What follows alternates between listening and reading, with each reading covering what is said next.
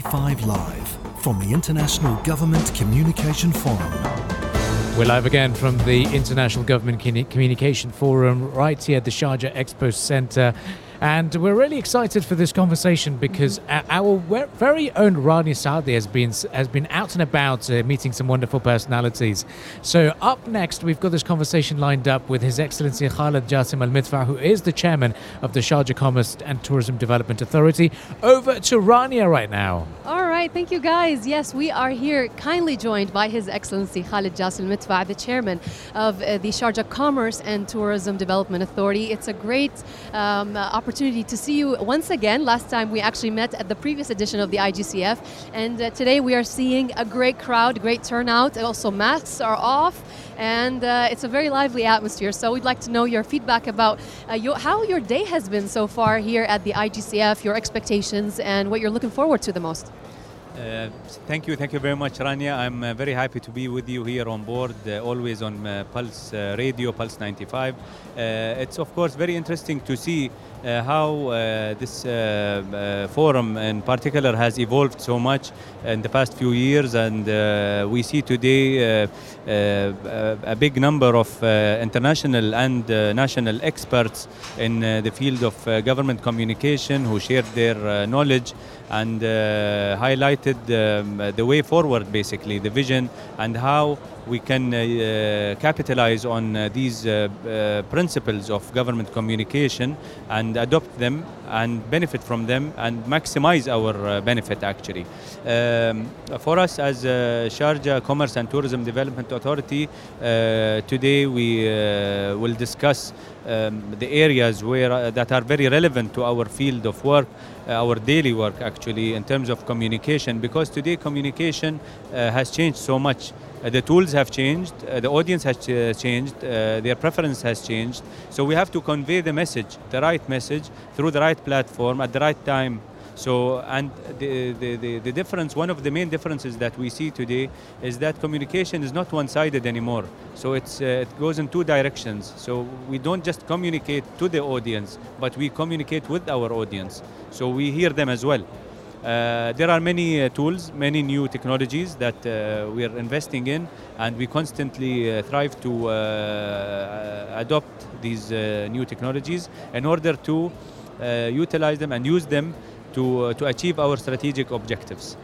There's a surprise coming up. I heard about the Sharjah Verse. I would like to know just a glimpse about what this project is all about and the concept behind it.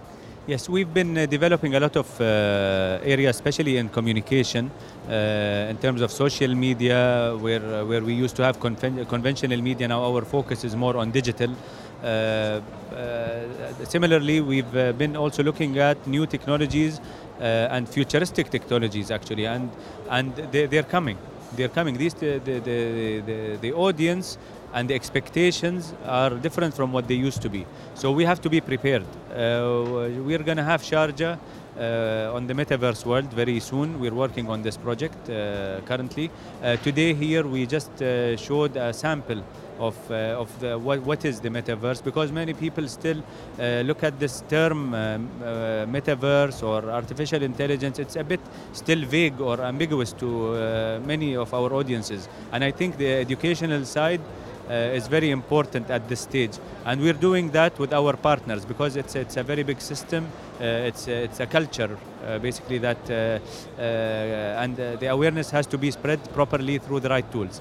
This is what we're using today. The metaverse world will give our audiences different, completely new and different experience to explore Sharjah and to know more about Sharjah in a very interactive and innovative way. And there's a session that you're going to be a part of, in fact, shortly, in just a couple of minutes. So I'd just like to know what it's all about and what you will be speaking about. Basically, my talk today is going to be about linking the government communication topic to our area or our industry.